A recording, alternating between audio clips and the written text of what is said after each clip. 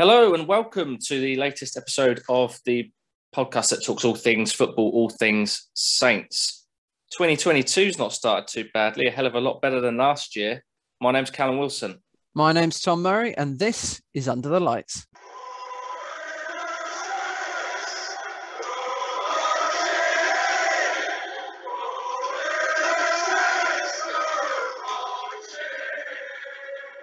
Yeah, so Tom, Happy New Year. We're back in the swing of things. We've played in the Cup, we've played in the League, and we've won both. Yeah, not a bad start to the new era at Saints, is it? 7 goals scored, 2 wins. Yeah. And a takeover. Europe, here we come. Can only go downhill from here, right? Exactly. I mean, we are up to the giddy heights of 11th, so... I know. I saw that we were closer to the Champions League places than we are to the relegation zone. Makes a nice change.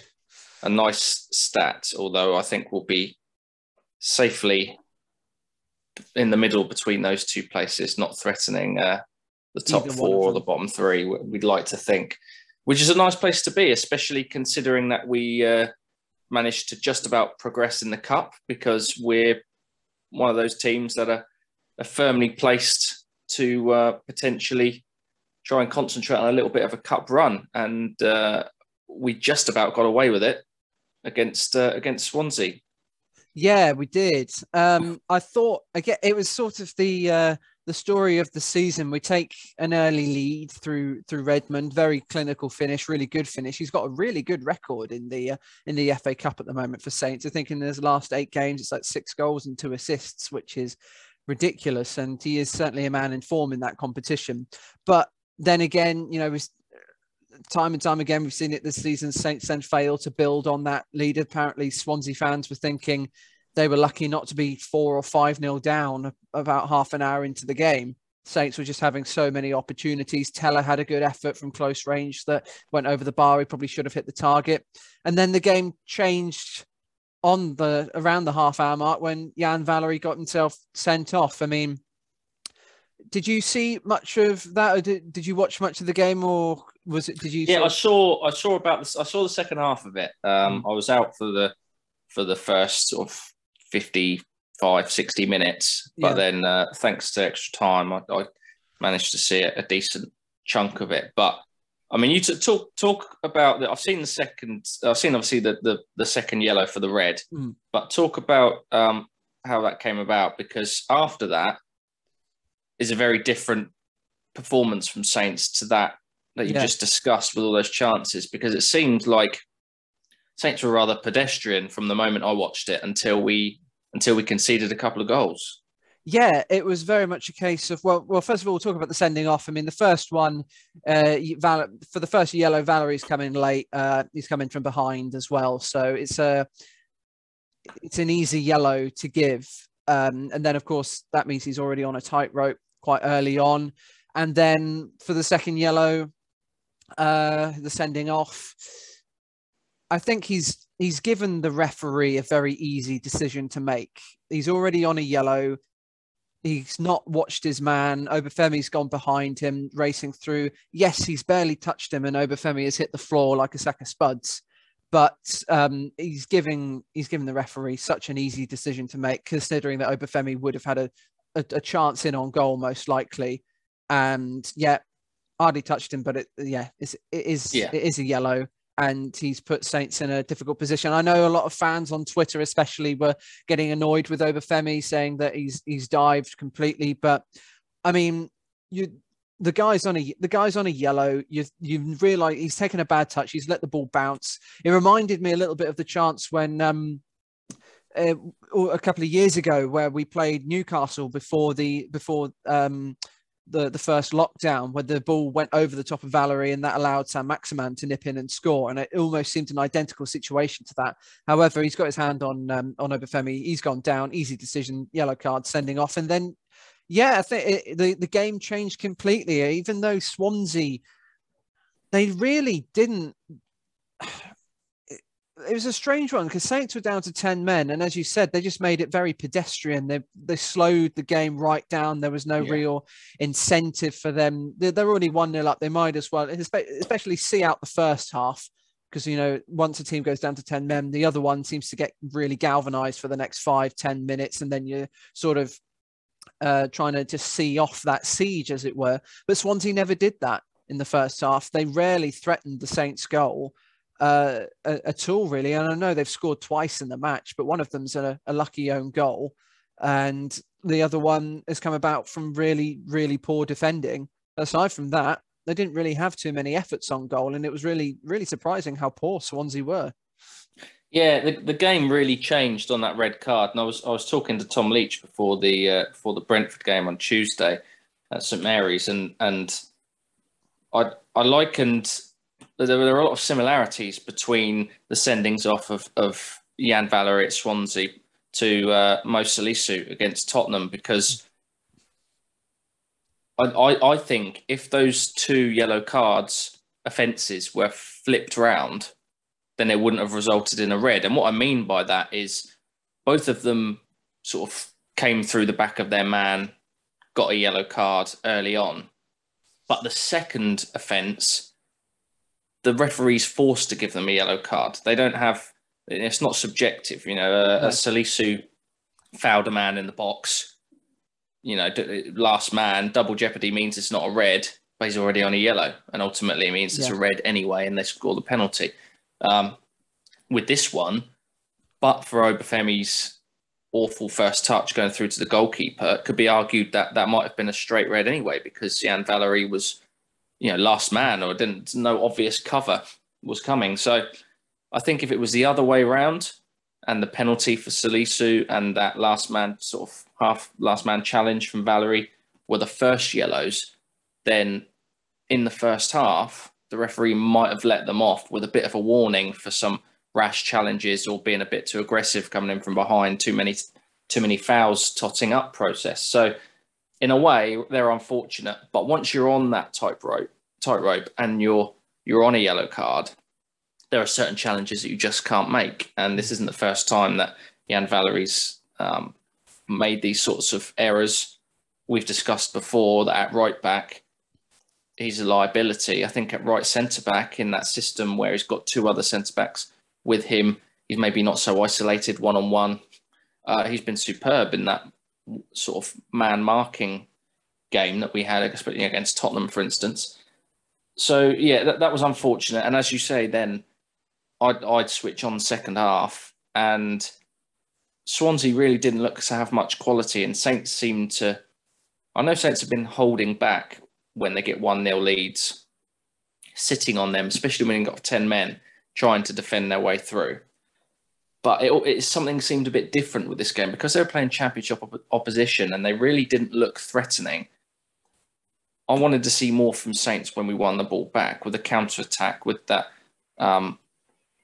opportunity to exploit the spaces. But there wasn't the case. Saints were playing at a walking pace. It was like they were trying to run the clock down, thinking they're not really good enough to break us down, so let's just literally run the clock down, get to the full-time whistle and go home with our name in the hat.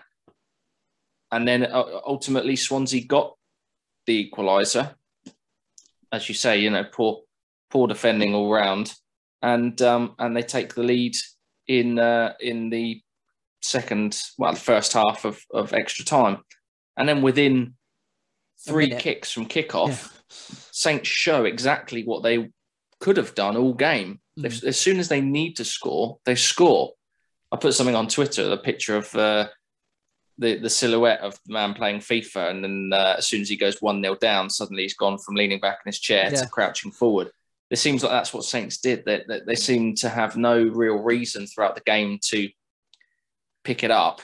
And all of a sudden, before they realised it, they were 2-1 down and thought, oh shit, we need to do something about this. From kickoff, 2 or 3 passes, and the ball was in the back of the net. And then soon after that, obviously, Shane Long followed up his assist for Elyounoussi with a goal of his own, with a great ball from James Ward-Prowse. We seem to exploit that left-back area of Swansea quite well. And Ward-Prowse, of course, deputising and in the right back position. We've seen him there before. That's what you can get from him, some great delivery. Saints showed really well that they could go through the gears quite quickly just to make sure that they won the game, which was really pleasing to see, a really good reaction. However, the question I'll pose to you, in the first, in normal time, they're 1-0 up. Swansea are not too much of a threat.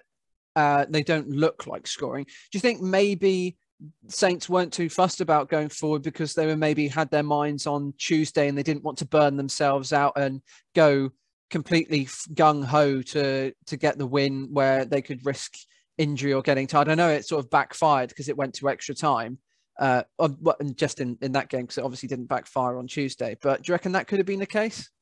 Perhaps, but we're not talking about relentless pressing the whole time.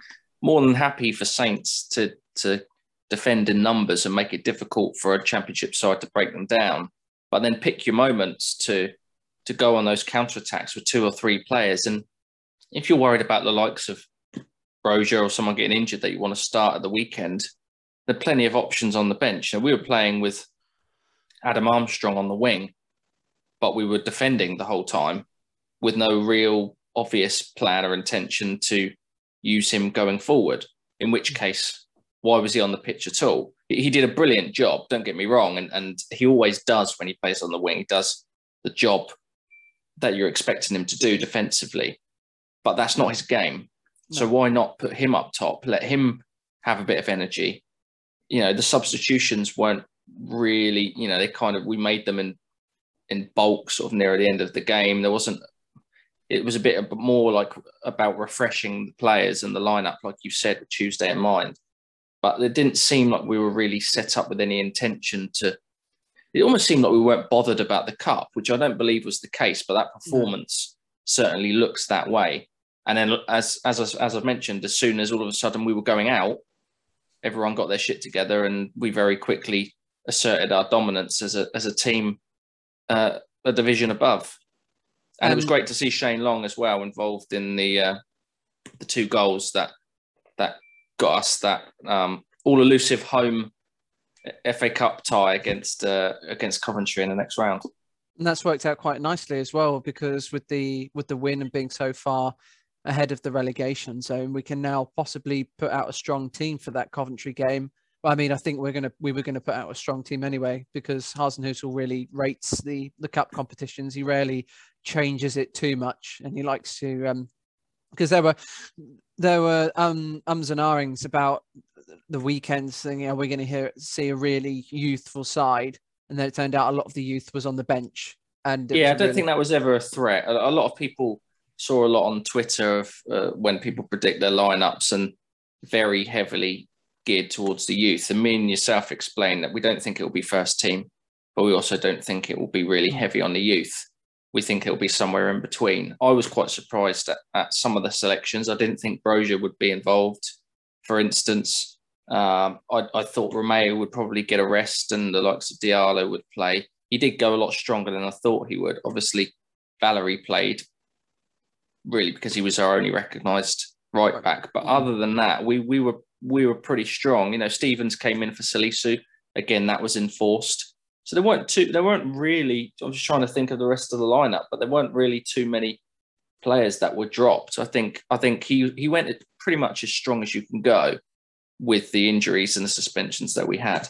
And I think he'll do the same against Coventry, because that will be a more difficult test. They're flying high.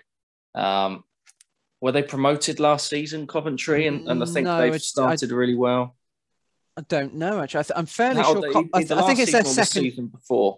Yeah, they're very certainly new. They weren't anywhere near the playoffs last season. They're ahead of where anyone thought they would be. Yeah, so it would be nice to see them down. It'd be nice to see them down at St Mary's. We've had some good battles over the years, relegation battles back at the old Dow days, and then, of course, the famous win back in about 10 years ago when Saints got promoted to the Premier League after a 7-year absence. So it'd be good to see them down here, and it will be a test because they're doing very, very well. And I'll be interested to see what they do with their lineup, because in some ways I think they have a more difficult choice to make with regards to the FA Cup. Do they play a strong team and really try and have a go and test themselves against a Premier League outfit away from home, or do they ring changes and focus on trying to become a Premier League outfit themselves with being in around the playoffs. Yeah, it'd be certainly an interesting one to see what happens for that game. That's I think it's the first weekend of February, that one. Callum, let's move on to Tuesday, because what a night. What a performance. What a night. It was just a brilliant, by the end of it, everything was great because the takeover had happened and Solak was there, as was Henrik Kraft. The atmosphere took a while to get going because it was a really slow start to the game. Brentford came down in their numbers with their fans. St Mary's, it was patchy, the attendance. There were a lot of empty seats, and I know it's a rearranged midweek game when it was supposed to be the Saturday before Christmas, and people who had tickets might not have been able to go and all those things, probably isolation with COVID, but it was a little bit, it wasn't quite the atmosphere we've had before games previously, and especially under the floodlights, you expect a little bit more. But by the end, having won a game at Cantus, the first time we've won a game this season by more than one goal, it was the first time our fans had the opportunity to celebrate before the game had finished, because you know what we're like, even with a 2-goal lead, one goal away from panic stations. So, and that's exactly what we got, chance of we're the Northern, we're the Itchins. Very, very rare that we get to play around with the opposition fans and Ole football. And at one point, something happened where someone decided to put a flashlight on their phone, and then half the stadium followed suit. But by the end of it, when the fans were coming, when the players and the manager were coming around to applaud, and we were in full voice, it was a real special occasion. It's a night at St Mary's that we haven't had very often in the last few years, and under Hasenhüttl. No, and it's funny you say it was a slow start, because we took the lead after a few minutes. Sure. But the perfect start, and then it's a terrific equaliser from Brentford. It's a great, really good technique on the volley from Janelt. And then you're thinking, okay, Saints have had the lead for a little bit. They've equalised. How's this going to go now? And for once, Saints actually had a little bit of luck on their side with Diallo's shot cannoning off the post, off the hand of the keeper, and back in the net straight before half time. Yeah, well, you mentioned, when I say slow start, you're right. We were 1-0 up, and there were 3 goals before half time. But in terms of the overall sort of speed of the game and the play, it was at times quite lethargic. I mean, Brentford, honestly, from start to finish, were the worst team I've seen at St Mary's in a long, long time. They're obviously better than that, but they were abysmal throughout. The one bit of quality came with their goal. It just seemed, Saints won 4-1, and it sounds weird, but they weren't at their best because they didn't need to be. The first half was scrappy. Pardon? It was quite scrappy, wasn't it? There were lots of loose touches, poor passing. Especially from Brentford, though. Every time they got the ball and had an attempt to get behind us, or the ball was rolling under the foot of Ivan Toney, or Visa would come on and he'd lose the ball and it wouldn't know where it was. And it happened constantly, which allowed Saints to, although we worked hard out of possession, it was really, really easy for us to regain it. Diallo and Ward-Prowse were particularly immense in that regard.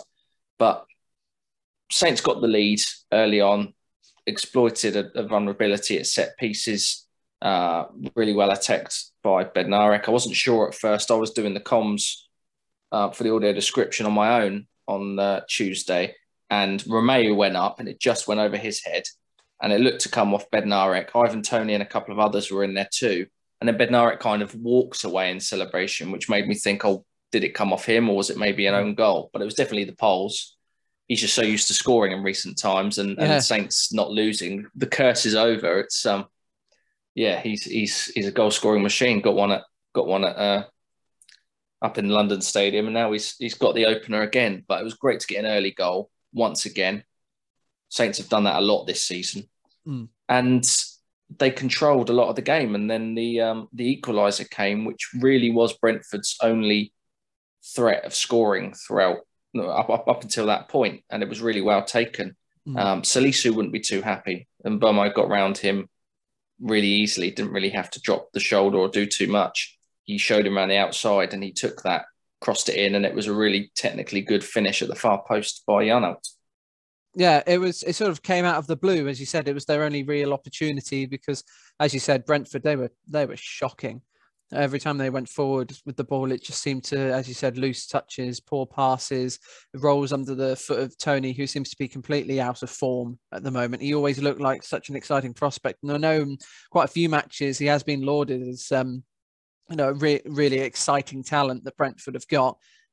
However, recently it's just not happening for him. He was awful. Oh, mate, he was so bad. I was, obviously I wasn't disappointed as a Saints fan, but from what you come to expect and the hype from last season, I know he hasn't got too many goals this year, but they say he's been playing well. He was woeful. He wasn't winning anything in the air, and he dominated by the centre backs. He was lost the ball on countless occasions. Just didn't seem to. He really looked like he wasn't bothered. He looked like he was like he thought he was on the move to another club, and he was just disinterested in helping his side out, which as the talisman isn't Thomas Frank won't be too happy. And Bomo was the danger man, if anything. But yeah, he had a really off game. I don't know if he's been playing like that for a while or not. I haven't watched too many Brentford games, but he was the fact that he was off song made it an easy night for Saints because he obviously is the danger man.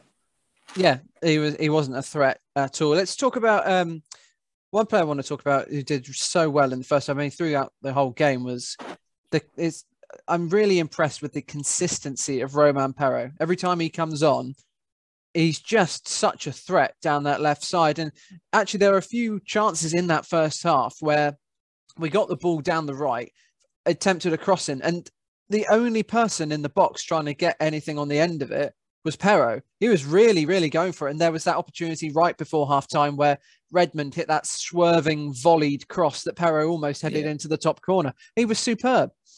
Yeah. There was. I know the points you were talking about as well. Bro was getting down the right hand side really well, and he was fantastic. Honestly, he had them on toast all game, and he got down the right wing. And one of many times he got around the man, popped it through the 6-yard box a couple of times, and he wasn't quite. He was in the box, but he didn't have the instincts that Broyer, if he was in there, or Adam Armstrong or Che Adams would potentially have. He was on his back foot. He ended up not even going in and sliding for the ball. He'd run out to the other side of the 6-yard box and try and deliver again. Obviously, he got there for that sidewinder volley from Redmond, which was fantastic, and ended up sort of coming off his chest in the end, but clawed away. It was a really strange one. It was a good save by the keeper. It was, but it was a really interesting battle between him and Roerslev early on. I noted it from quite early when the point where Roerslev kind of had his arms around his collarbone and his neck, and Perraud shoved him away, and he got the free kick, and that seemed to start a 90-minute long battle between the two of them, which Perraud did get the best of. But he was fantastic. I think he is a wing back. I don't think he's a left back. I think against Swansea he was a bit of a vulnerability.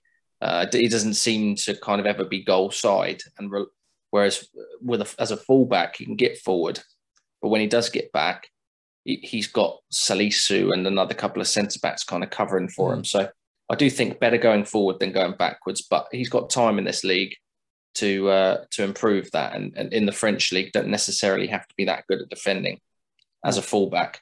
But he's one of many that you can call on. I think his former Brest teammate and good friend Ibrahima Diallo, I thought he was absolutely terrific all game. Not just on the ball. People see how calm he is. He always kind of plays with like a really kind of upright posture. Sounds strange, but he always plays. He's never arcs over. He's always got his back up really straight, leant back, sort of looking, allows him to see everything on the park.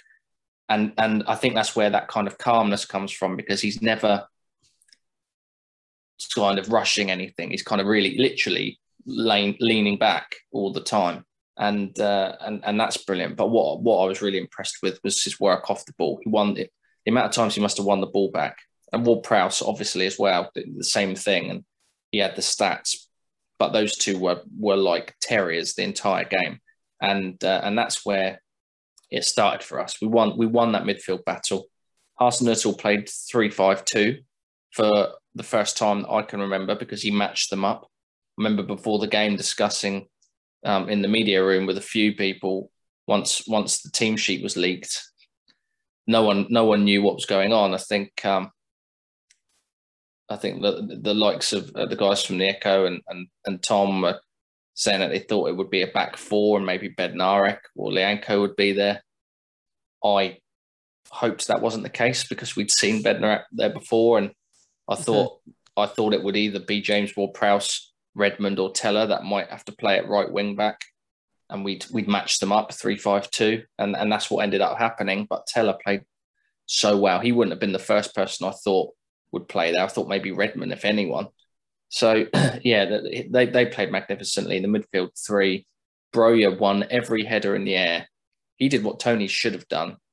He was running onto his own flick-ons to either block a clearance or to run on and go down the wing, beat his man every single way he could down that right-hand side, got himself his goal after the half-time break.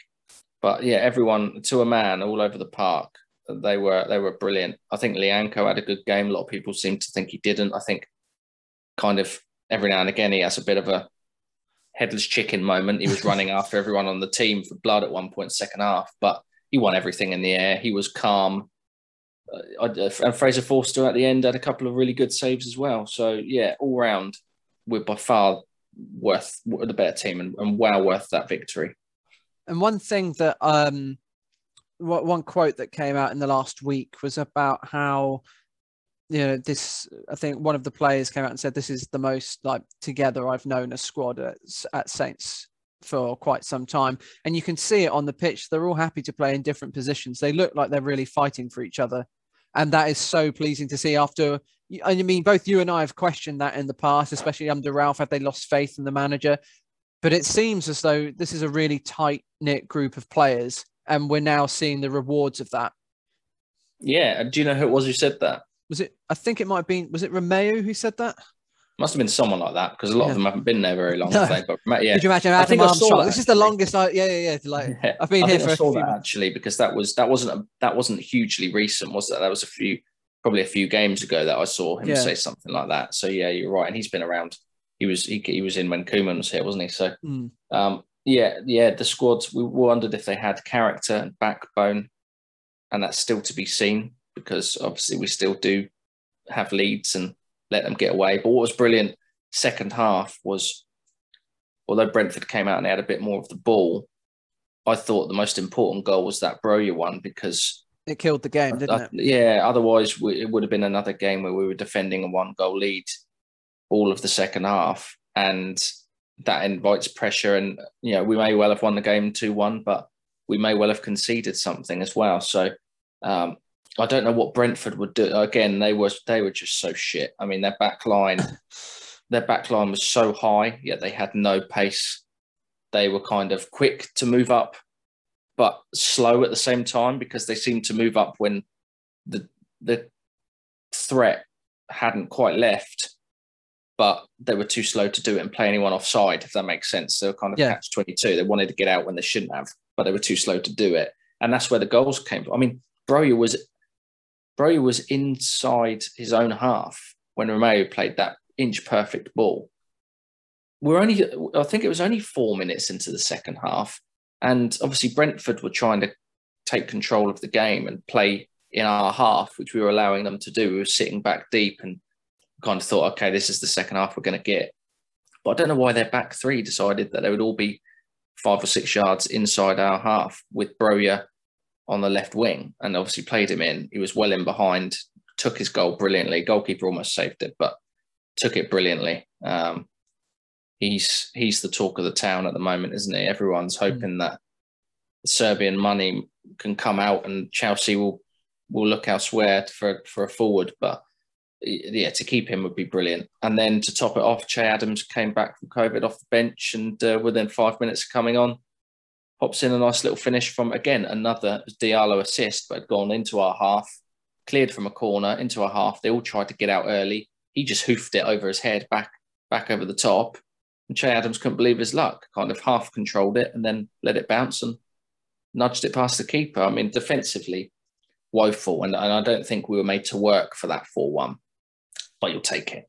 Absolutely. You take it any day of the week. And it's good, Shea coming back. He's still got the goals ticking over. I think that was his 5th or something. So it's great to have him back in the side. As you say, Broja is he's unreal. He's only just over 20 years old, and he is such a mature striker. He knows sort of the tricks of the trade, as it were, up front, and he wants to win everything. We spoke about it in the last episode. Every single battle, he doesn't care if he's got a 1% chance of winning it. He will go for it. And actually, most of the time, he will win that battle. He'll get a free kick. He'll get a throw in. He'll get a corner. He'll get in through on goal and have a shot. He is absolutely fantastic, considering that, when we signed him at the beginning of the season, it was just like a decent young backup striker, and now he's the main man. Yeah. We signed him. Yeah, true. Signed him as the main man, but no, it was. I was really impressed with his work off the ball. Just before we move on, you mentioned that there've been times where we've been critical of his work off the ball. On the ball, he's great, but it seems, I remember him coming on against Brighton, although we outplayed them and they scored that late goal, which wasn't deserved. The only real kind of criticism we could have was that when Broja came on off the bench, I think it was the Brighton game, we were hoping that he would really press the back line, and that didn't really happen. Earlier on in the season against the likes of Sheffield United in the Cup, where Arsenal said he had a bit of an attitude thing. But on Tuesday night, dog with a bone, he was an absolute animal. He gets knocks a lot, and he got another one. It looked bad. Then he came on, ran across almost the whole length, the whole width of the pitch, beg your pardon, to chase down a keeper after coming back on. Yeah, he was fired up, and it's nice to see him putting out some videos and always in his interviews talking about the Saints fans. It seems to be a real connection he's got with them, and that seems to be the topic of most of his interviews, and obviously put something out on social media as well. So whether they say don't fall in love with a loan signing, but I think it's a bit too late now, isn't it? Twitter, a lot of football Twitter are, and we're just hopeful that maybe we can get him on a permanent. He's played a considerable amount of minutes in the last week. He's still got to be one of the first names on the team sheet. So do you start him at the weekend against Wolves? Yeah, he plays. Surely he plays. Yeah. I think I would expect that we'll play 3-4-3 against Wolves. We'll match them up. It makes complete and utter perfect sense. We did it against Chelsea in the Cup, man for man.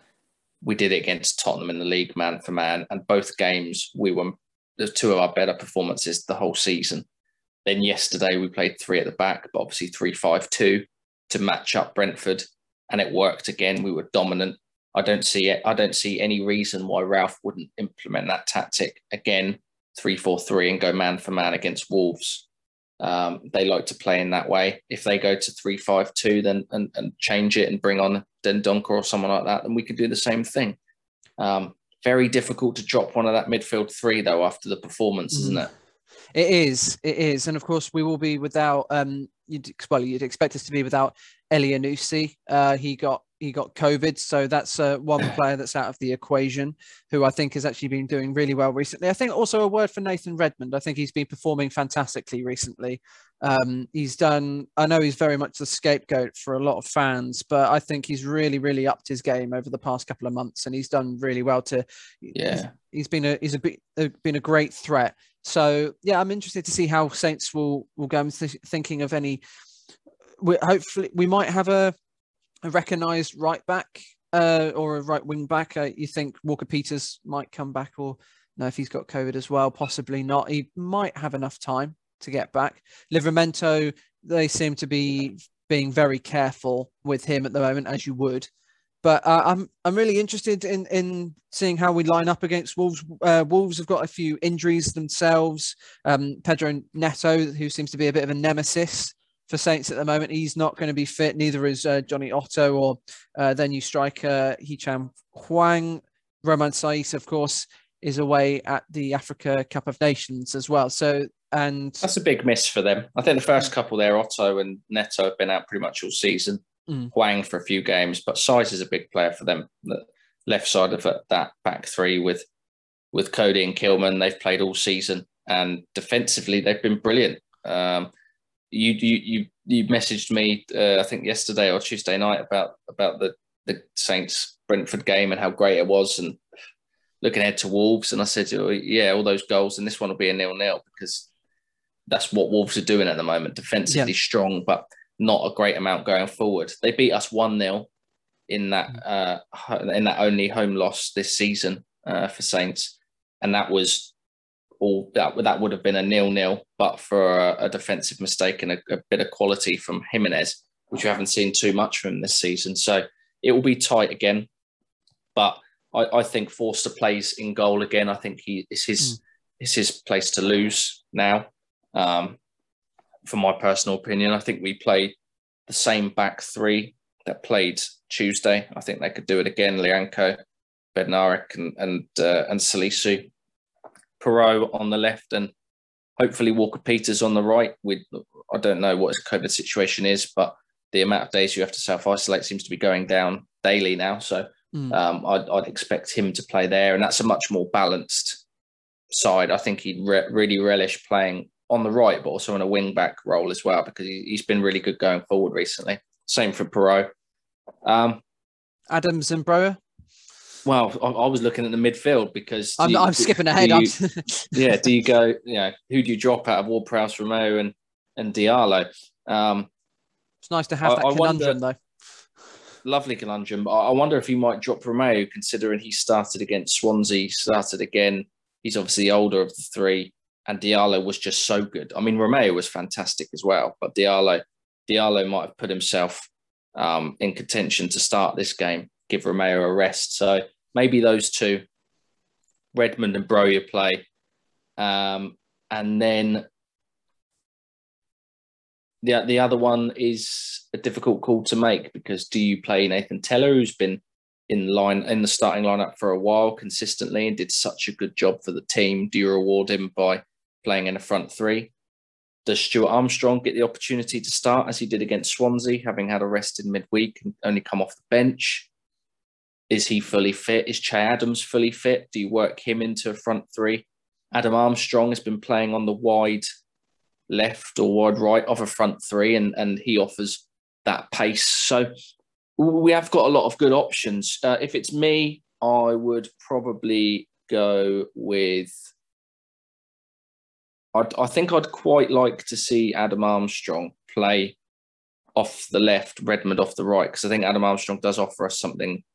He's really quick. He's really good at getting down that side and cutting in, having some shots and linking up. So I think I'd like to see him cause Nelson Semedo some problems, because I think he's a weak link for Wolves defensively. But where do you think they'll go? Do you agree that we'll match them up man for man, and would you make too many changes to that lineup I've suggested?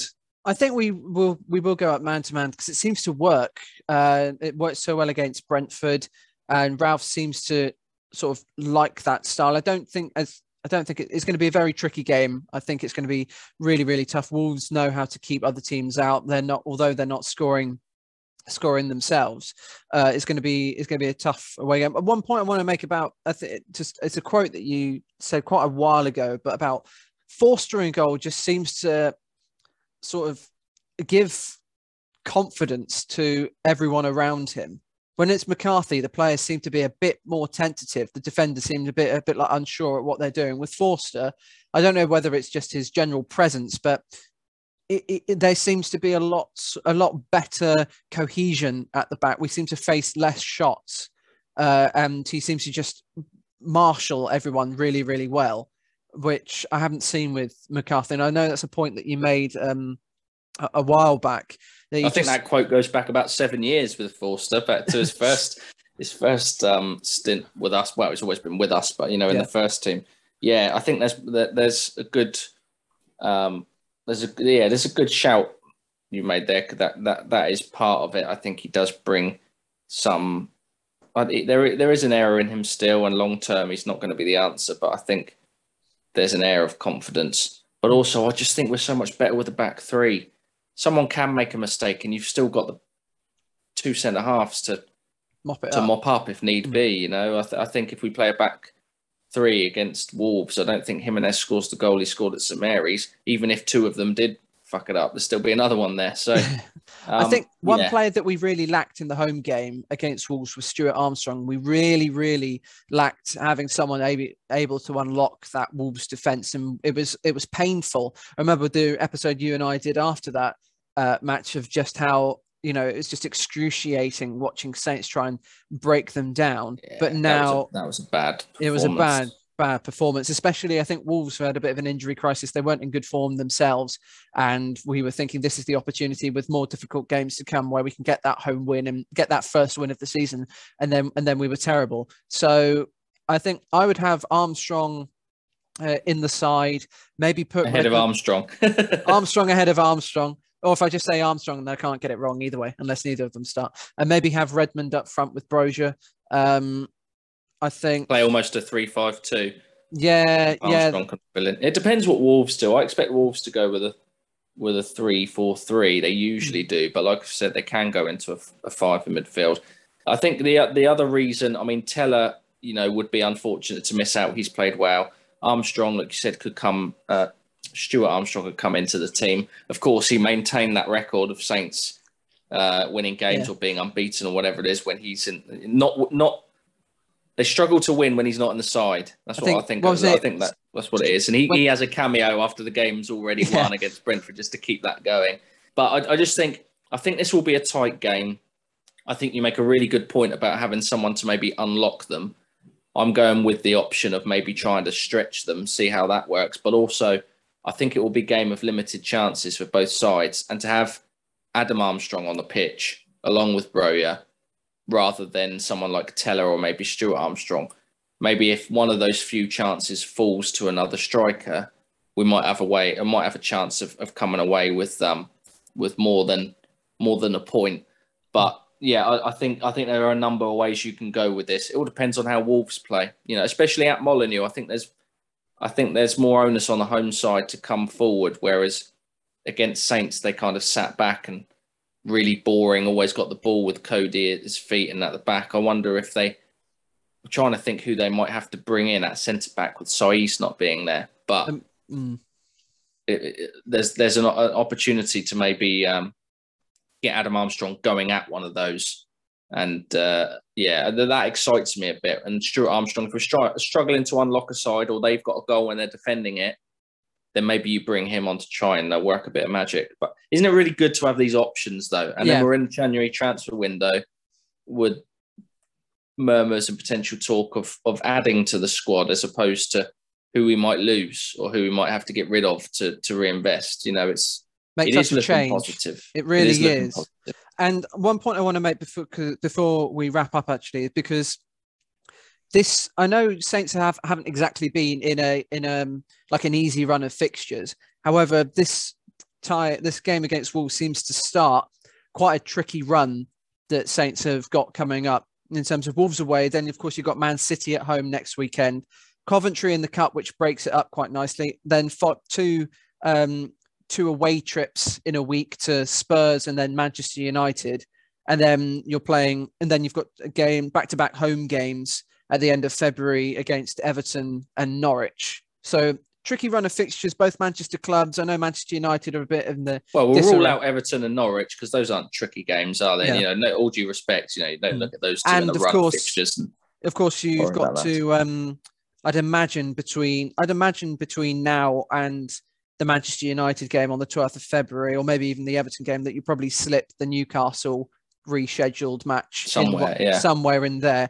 But as long as they've got all their players back from injury. Oh yeah, don't forget. Well, you know, Kieran Trippier, Chris Wood. It's not quite the £25 million striker, Chris Wood. It's not quite the Mbappe and Haaland that they were hoping for. You say that's a tough fixture run, but I'm not sure it's as tough as you make out or as it might look on paper, especially when you put them two fixtures at the end of Everton and Norwich at home. You work the Newcastle game into there. You know, Wolves is tough. Wolves is always tough. It's going to, like we've already said, it's, you know, there'll be a goal in it. You know, it won't be littered with goals, I don't expect. But Man City, obviously, will be a tough test at St Mary's, but we've already drawn 0-0 with them this season, and we do generally tend to compete with them. I know we've been on the wrong end of a couple of hidings, but we tend to compete with them. That Che Adams 1-0 game comes to mind. Remember Raheem Sterling scoring it at the Etihad in the very 96th minute when we had Pellegrino, and earlier this season 0-0. So it's not a write-off, that game. But then you said two away trips in a week to Tottenham and Man United. Sounds, usually that sounds like it's a tricky part of the season. But, I think we can take the game to both those sides. I think Spurs have improved under Conte, but they're still not running on full steam. Man United are in absolute shambles at the moment. So the way we're playing, I'm not too worried about it. And then even if we do struggle to get points, we've then got the likes of Everton, Norwich, Newcastle, and we're in a position, like you mentioned at the top of the show, where we're 11th. And it's not like any pressure is going to come onto us if we lose a couple of games. And one to sort of disprove my own point, after the Norwich game, we then get into March where, we got a tricky away game at Aston Villa with the signings that they're making, followed by games against Watford, Burnley and Leeds. So, okay, it's a little bit of a bad stint. And then we sort of have, because those were the exact same fixtures in a row that we had in the first half of the season, where we took all of those, I think it was four wins or 3 wins and a draw or something like that, and then defeat against Norwich. But we can't lose to Norwich again, surely. That spell of fixtures where we were looking for the wins that we haven't got so far this season, and they came that our way. At the moment we're looking at a lot of those games as winnable games, which maybe we weren't doing a couple of months ago, which is a good thing. Maybe by the time we play those games, we have a couple of new signings in the door, which can only be a good thing. And maybe a few more, a couple more wins by that point. But Wolves first, Man City, then Coventry. They won't be looking that far ahead, and you focus on your own game. And I must say, Hasenhüttl tactically in the last few games has, since Christmas, has got it absolutely spot on, which he wasn't doing before. So I think things are looking up, and I'm looking forward to what I imagine will probably be a bit of a dire game against Wolves. Yeah. But I think we've got a good chance of going there and getting a win. And they're one of those teams that are within touch and distance of us. I think they're up in sort of 8th place, aren't they? So just have a look. I don't think we can overtake them with a win, but I think we can go within a point of them. Let me just check. Yeah, I think they're about 4. I think we were about 4 points off 8th or 7th or something like that. Yeah, we can go within a point of them. So I mean, look at us talking about European football on the horizon, right? Well, exactly. We can sort of. We've got ourselves into a position now where essentially, I know 40 points is usually more than enough, but we need maybe 12 or 14 points more from the remaining games, and we'll be absolutely fine, especially with the dross that's down there at the moment, especially with the likes of Burnley losing their main man, Watford now entering a period of winnable fixtures for them without their main men as well. Basically, we can just watch the relegation battle unfold from up high with popcorn. Yes, with popcorn, exactly. Why not? Let's have a push in the cup. Mm-hmm. Let's keep momentum going. Let's play with the monkey well and truly off our back. See how many points we can get before the end of the season. You never know. We might go on a little bit of a run. You put out a tweet where we were identical in terms of wins and points and position and whatever it was for that European record season under Ronald Koeman, I believe, when we finished in 6th. I know we went on a hell of a run second half of the season, but we allowed ourselves to do that by having no pressure on us. So I think no pressure, real optimism around the takeover, the most recent win. Go into the Wolves game knowing that we will need to up our performance, because we can't play like we did against Brentford because it was easy. If you know what I mean. We don't want to get caught off guard because we haven't upped our game. Brentford allowed us to play a leisurely second half, and Wolves won't do that. So let's go into that. Let's see if we can carry on this momentum. By the end of January, if we've got a signing or 2 into the door, that's a bonus, because I don't think we necessarily need it right now. and then let's just see where the rest of the season takes us, because we can go up to places like Old Trafford and Tottenham Hotspur Stadium with a smile on our face and play and try playing some football and try enjoying ourselves and see what comes of that. Yeah, we put ourselves in that position. It's great. It's a fantastic time to be a Saints fan. And before we finish, Callum, I think just a little word to our friends just slightly north, but well done, Cambridge, for the last week or so. Well done. Oh, yes. Yeah, you reminded me. I wanted to make a note of that. Yeah, they did a brilliant job in the FA Cup when they knocked out Newcastle the same day that we knocked out Swansea. And then just when you think it can't get any better than a 4-1 win against Brentford, you hear on the tannoy that at St Mary's that the Cambridge have managed to knock Pompey out of the pizza trophy. So yeah, that's well done, Cambridge. Be the first and the last time we probably ever say that on this podcast, but fair play. Fair play. Anyway, if you want to find the podcast, you can find it on Twitter at @under_Saints. You can find me at T214Murray. You can find me at Callum Wilson 21. And as usual, stay safe, stay wonderful.